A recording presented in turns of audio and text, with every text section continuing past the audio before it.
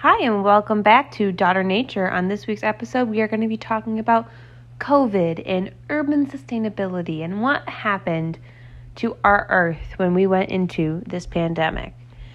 I think it's a known fact that when we first started the pandemic and everybody had to be in their homes, no matter what, before there was exceptions and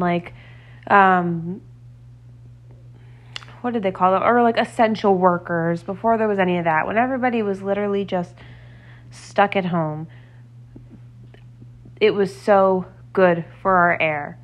The air quality improved so much because people just stopped going places. They stopped using their cars. And that's why I would like to open it up with a little bit of a reflection on an article that the New York Times wrote. The title of this article was "If You Build It, They Will Bike," and it was about pop-up bike lanes increasing cycling during the pandemic. So basically this happened a lot in European cities, and they were making a lot of investments in cycling infrastructure, and this was supposed to encourage bike commuting, which obviously would give us that same benefit of cutting greenhouse gas emissions, like what happened when we were all staying home and not using our cars. And the article kind of came to the conclusion that by adding this infrastructure, it's increasing people's incentive to bike.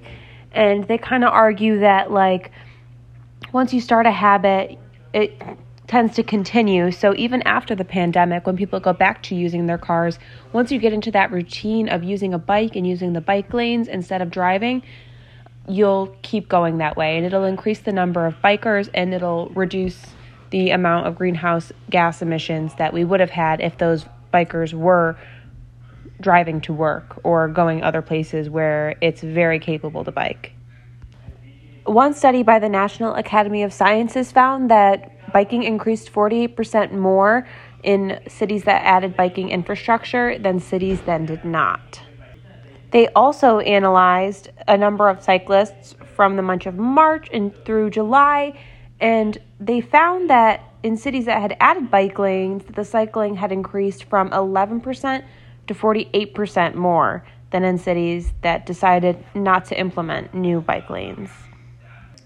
COVID also gave a lot of people a lot more time to have on their hands, and this kind of came out in ways that, in a lot of ways, helped with sustainability, because many people ventured into gardening quests, or specifically urban gardens.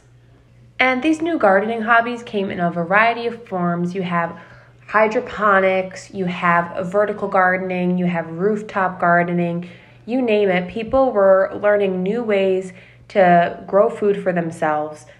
And there are a lot of benefits to urban gardening. First of all, this teaches you how to grow food in a limited space. Container gardening and vertical gardening allows people who even live in apartments to grow food of their own. It also gives people the opportunity to grow a lot healthier food. During the pandemic, it was so easy to Uber Eats or DoorDash or takeout. And a lot of people, especially during the beginning when the weather wasn't nice, they didn't have the effort to get outside and exercise and have healthy food because you were stuck in your home. You order whatever was convenient.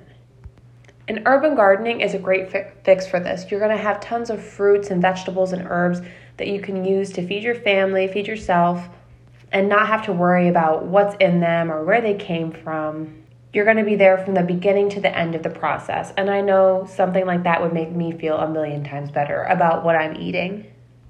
Urban gardens also decrease food insecurity, because in urban cities, there's not a lot of options when it comes to grocery stores. You don't have your Wegmans, you don't have your Tops, your Krogers, your Publix, your whatever. It's a lot of small convenience stores and takeout and fast food restaurants. And these are not going to be healthy options most of the time. And they're definitely not going to be money savers. Once you put in the effort to grow your garden, you are going to be set, because it gives back to you. It gives you new seeds. And obviously there is some sort of input of price in gardening supplies like soil and all of that. But the costs are going to be neutralized by the amount of food you are getting. It also allows you to grow food year-round, which is a huge plus over regular gardening and not growing your food at all.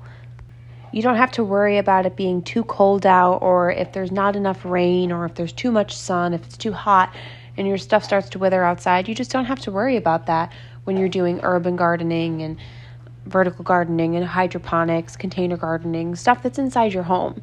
Because you can control a lot of those factors. Like if you are trying to plant things that require a lot of sun, you would put your garden towards the window. If it's too cold for the plants, you can turn your heat up a little bit. If they're getting a little dry, you water them. If they're a little wet, you don't water them for a little bit. You really don't have to worry about as many external factors that it could affect the yield of the crops that you're trying to grow. And I feel like with COVID, these sorts of hobbies and techniques really got to flourish because people had time to pick up new things that they hadn't had the time for before all this happened. And hopefully once it ends, they're still going to find themselves invested in these practices and continue with what they picked up over quarantine. And I'm sure that some of the stuff won't ever go back to normal. We've realized that we can do a lot more than we thought we could via Zoom or FaceTime or email. We can get a lot more done than we thought we could. And if taking a few extra more minutes to bike to work or taking a little time out of your day to care for your garden is something that you felt was worth it, it's definitely going to be something worth continuing. And just because the rest of the world goes back to normal doesn't mean your routine has to. If you found something new that you like, there's no reason not to stick with it, especially if you took the time to learn something new, find a new route to work, plant a new food, try new recipes. It's worth taking the time out of your day to do what you love, do something that makes you feel good, do something that makes you happy. Thank you so much for listening. I hope you guys all found something that you liked to do during the pandemic, and I hope that we can all get back to normal soon, but keep the hobbies that we found so interesting and that we loved so much. Tune in next week.